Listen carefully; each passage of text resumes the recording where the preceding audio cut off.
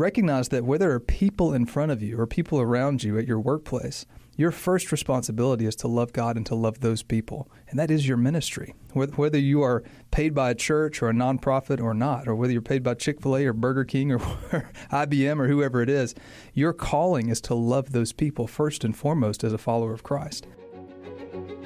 Welcome to Christ and Culture, the podcast of the L. Russ Bush Center for Faith and Culture at Southeastern Baptist Theological Seminary. Here we'll explore how the Christian faith intersects all avenues of today's culture through conversations with leading thinkers. Welcome to The Conversation. I'm Ken Keathley. And I'm Benjamin Quinn. And this is the Christ and Culture Podcast. In today's Christ and Culture conversation, we'll answer one of your questions about calling. And after that, we have another edition of our very famed and acclaimed On My Bookshelf. But first, let's begin with our segment, In the News. February is Black History Month, and Dr. Quinn, who are some Black theologians, pastors, writers who have influenced you in some way? I wish I could say 15 to 20 more than the ones I am going to say, and I certainly have much to catch up on here. But here are just a few that come to mind. They're not just theologians, they're not just writers or just pastors. It's kind of a few along the way. Many I could mention. Here are the ones that come to mind. First, Charles Octavius Booth. I think you can't talk about and appreciate Black theology or Black Christian influence without mentioning Booth. Moving quickly from there, then, even someone much more contemporary like Bruce Fields. I don't know how many people even know of Bruce Fields. He was deeply encouraging to me as a very young, PhD student and then finishing PhD programs. I met Dr. Fields through a few different conferences, and he was just incredibly kind and gentle. The first African-American theologian ever hired full-time faculty at Trinity Evangelical Divinity School. Super, super sharp guy and very much just a godly gentleman. As well, I think you can't talk about influence of African-American thought and theology and Christian history without MLK. I mean, how can you not talk about Martin Luther King Jr.? And a lot of things that we could say there, but in short, I think Dr. King's letter from a Birmingham jail is one of my favorite pieces of literature, period. And I think still, to this day, one of the best pieces of American literature available. I mean, it's not only what he said, but when he said it, how he said it, from where he said it. Exactly. It's just a fantastic piece of work. But if I could only mention one African-American who's had a really, really strong and continues to have a really strong influence on me, it's got to be Tony Evans. Yeah. I love Dr. Tony Evans. Even in today's time, and in these last couple of years, have kind of tested everybody, regardless of background, regardless of culture and race and ethnicity and what have you. It's tested so many people, and I really can't think of anybody, regardless of color, who has had more of a level head, sober mind, and wise approach to all things cultural tension than has Dr. Tony Evans over the last few years. There's a great article in our Christ and Culture website by Aaron Ducksworth that's worth reading about Martin Luther King, about reading him fairly. Yeah. And I think that is an important word for us today. I do agree with you that I wish that there were more that I could say that I've had that have influenced me, and I think I have some work to do in that area. I do remember as a young Christian attending college in Tennessee, and they had a special speaker come in to preach, and he was S.M. Lockridge.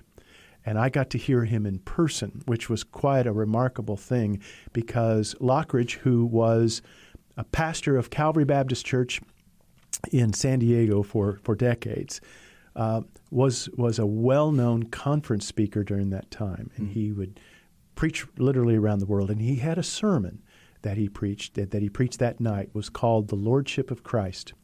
And I encourage those listening to YouTube, S.M. Lockridge. His S.M. stood for Shadrach, Meshach, Lockridge. S.M. Lockridge. The name of the sermon, I think on YouTube, is The Greatest Sermon Ever Preached, I think is the way the person put it. And I don't know if it's the greatest. It certainly had a great impact on me. I'll mention another. I kind of had him listed here as an honorable mention, but just in terms of pastoral influence, E.V. Hill. Yes. From Southern California, missionary Baptist, planted a church there, pastored, I think, from 1961 until he passed away around 2003 or so.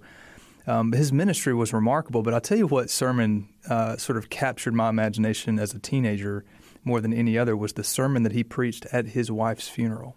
His wife's not only just preaching his wife's funeral, but the way that he preached that message and preached it as her pastor. I mean, not just her husband, but as her pastor. I just remember pulling over to the side of the road because I was so teared up I couldn't drive anymore, and just captivated by his thoughtfulness, his pastoral heart, his commitment to his wife and to Christ, and just the great influence that he had as a man of God.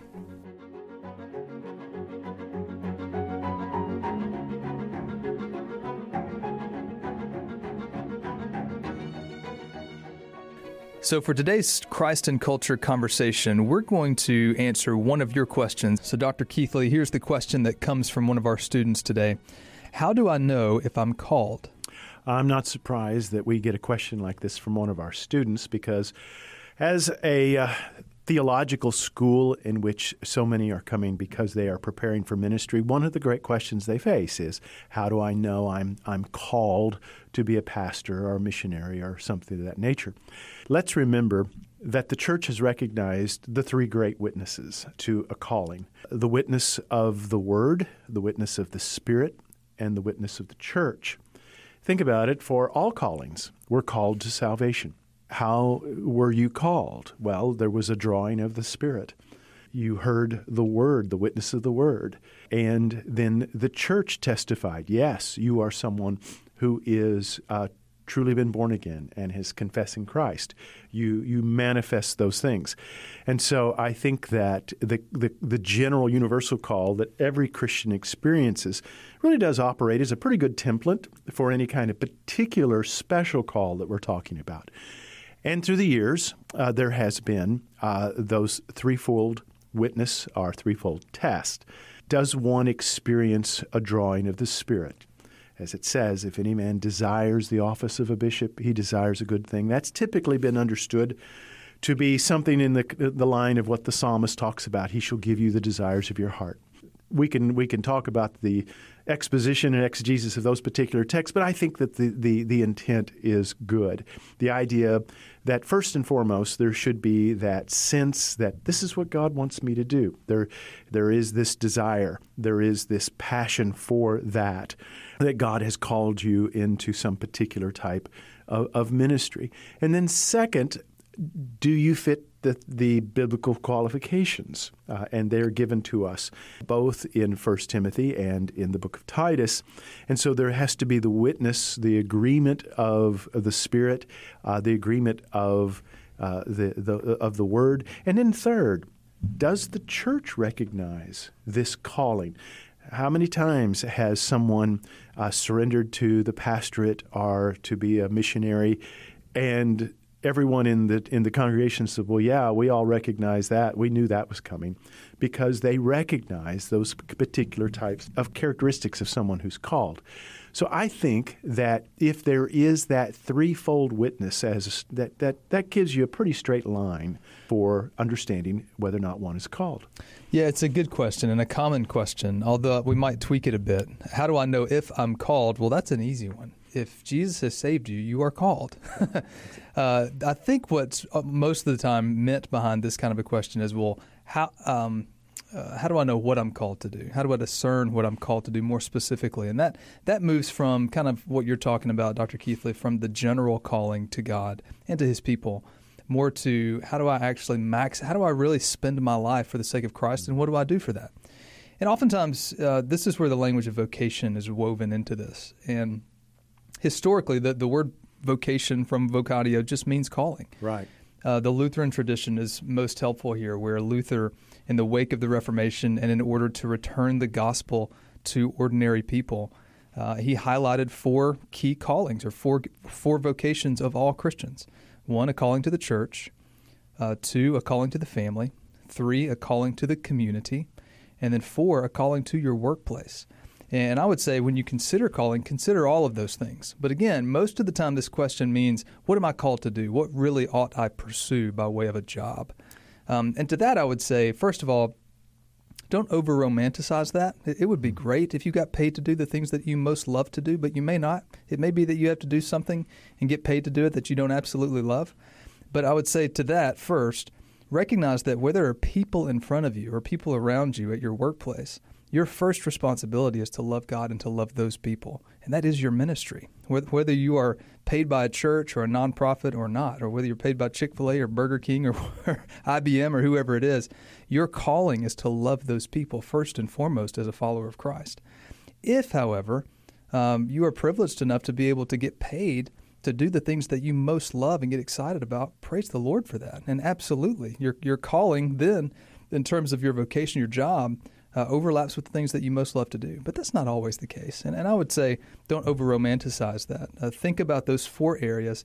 How do I aim towards that love for God and love for others in all 4 of those areas? And especially in a place like Southeastern, where so many are preparing for pastoral ministry or missionary work and those kinds of things, which is so important, I think I would also issue a little bit of a warning of, even though I myself as a pastor have such high respect for those in that great calling of pastoral role, I don't think of pastors or missionaries as superior to any other calling in life. I think pastors are central to the people of God, but not superior among the people of God. We have a unique function that we play, a unique role that we play, but I also don't do things that many other people in my congregation do. They have opportunities to minister to people that I'll never see, they'll never come to my class.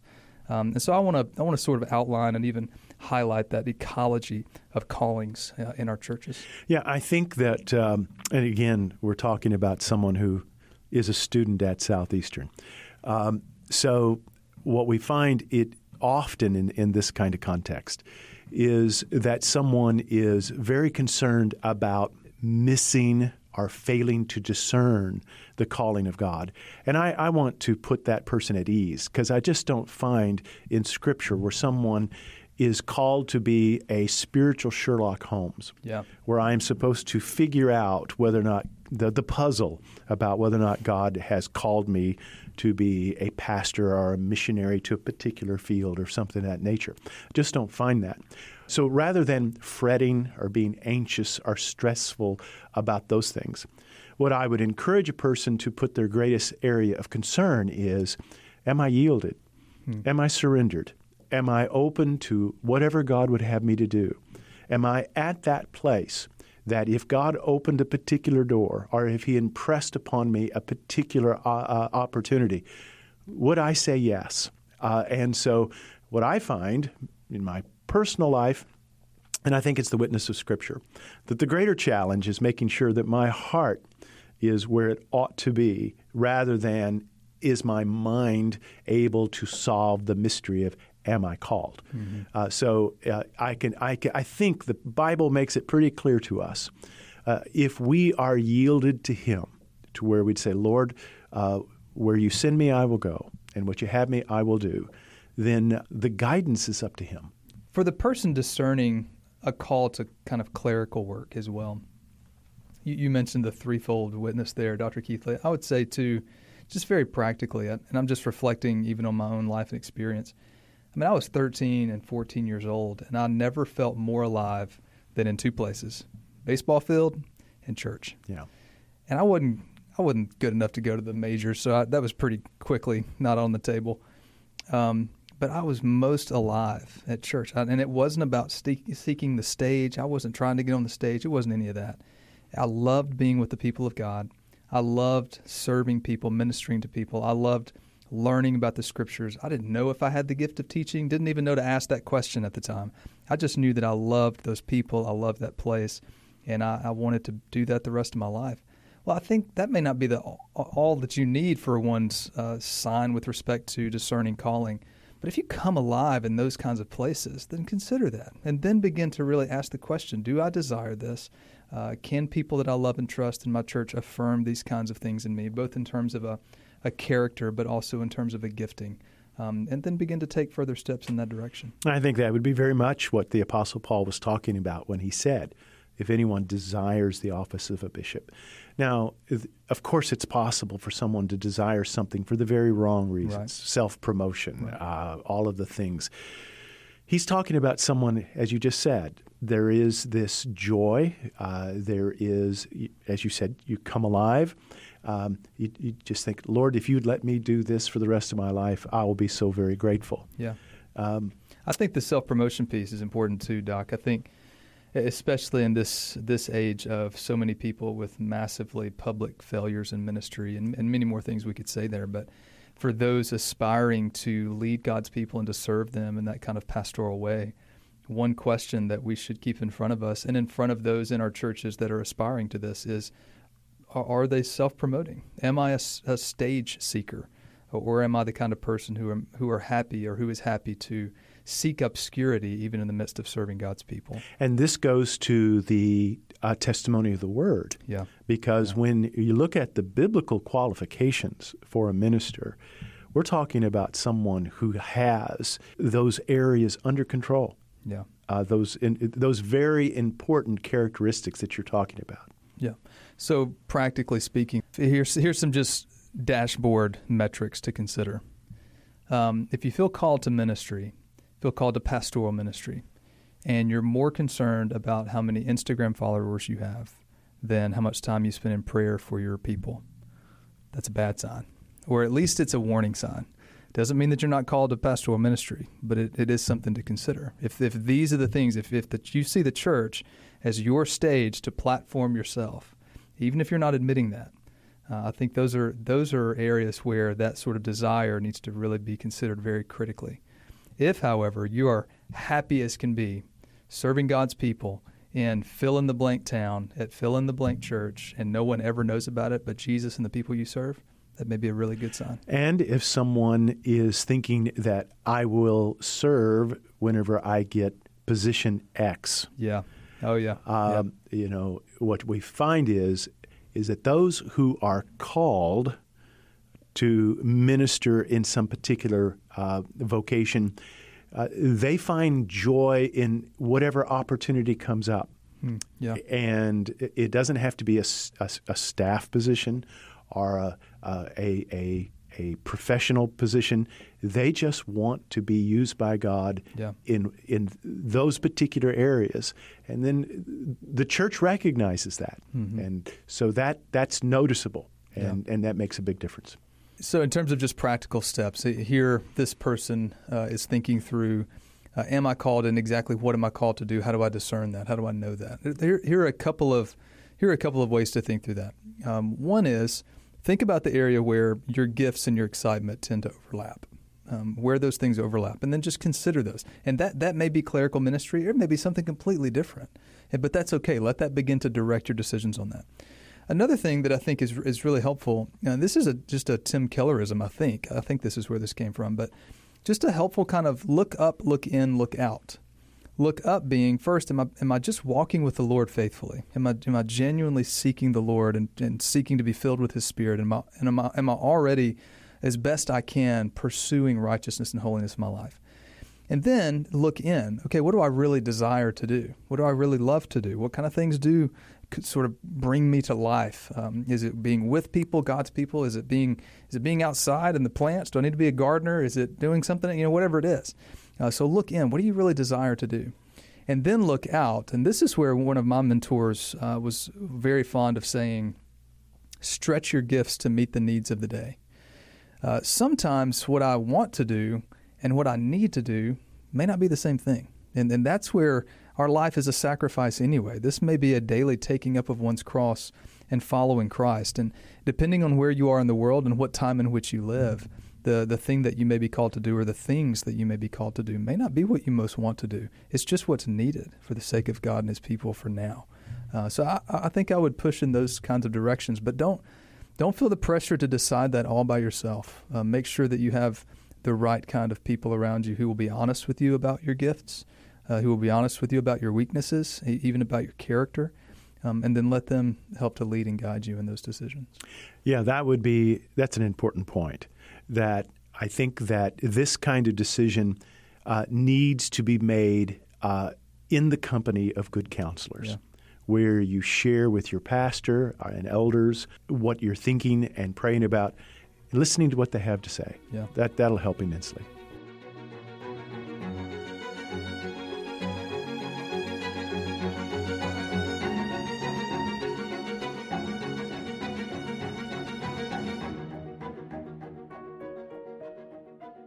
Southeastern Seminary's mission is to serve the church and fulfill the Great Commission. Almost all of Southeastern's degrees are available fully online, so whether you're in your living room or the classroom, you can receive high-quality theological education. Get equipped wherever you are today for wherever you're called in the future by visiting sebts.edu.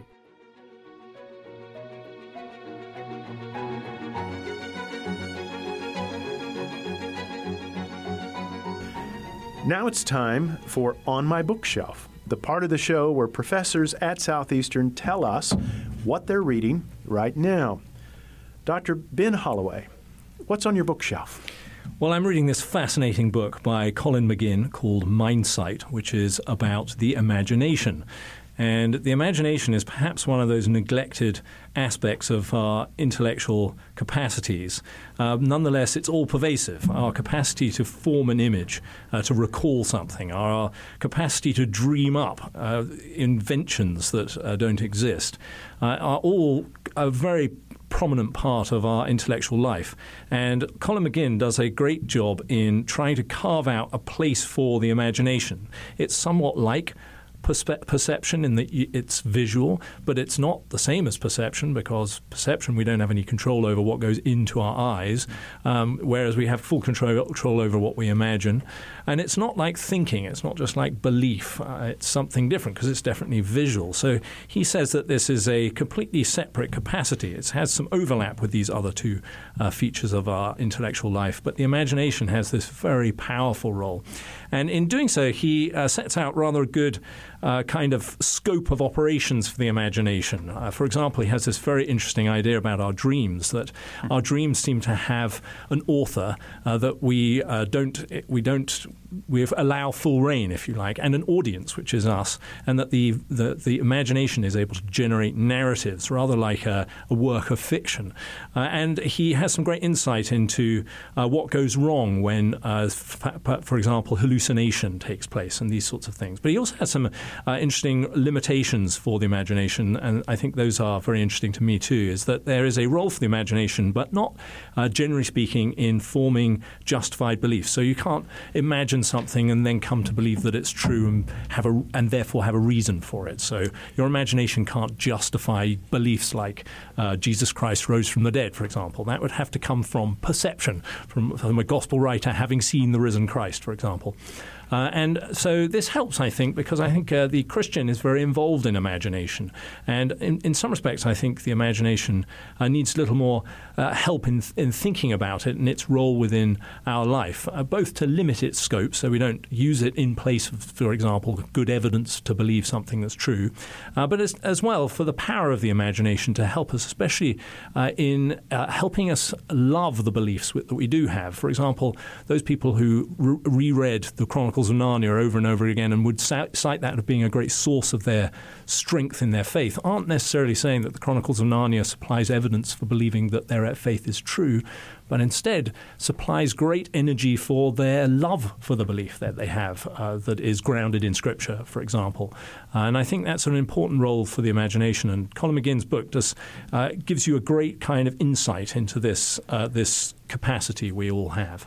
Well, Dr. Holloway, if I hear you correctly, you're saying that perhaps we haven't paid attention to the value of forming our imagination in terms of forming the Christian life and the Christian character. Yeah, I think it is. I think it's a helpful aspect of our life that we've been given, the capacity to form images, to use this for our intellectual life, but also for our psychology. And that's why Christian fiction is so important. It's good for our psychology. It doesn't tell us whether these things are true or not, but it can improve the quality of our strength in our beliefs that we have. So we believe that God exists, but you don't believe that God exists because a work of fiction describes God's existence. You believe it because there are good reasons to believe it. But you might have improved feelings about your belief in God if you're able to imagine worlds, for example, worlds like Tolkien creates and C.S. Lewis creates, in which the sort of God figure performs certain roles in that world, which gives us great encouragement. And we're able to feel more strongly about those beliefs and not to neglect that aspect of our intellectual life. We're not merely sort of mechanical machines processing our beliefs, but we're also feeling people who have certain feelings about our beliefs. And the imagination is a powerful tool in having the right feeling towards those beliefs that we possess. So the book is Mindsight. And this concludes our podcast. Thanks for listening. Take a minute and go to Apple Podcasts and give us a rating and a review. Have a great day.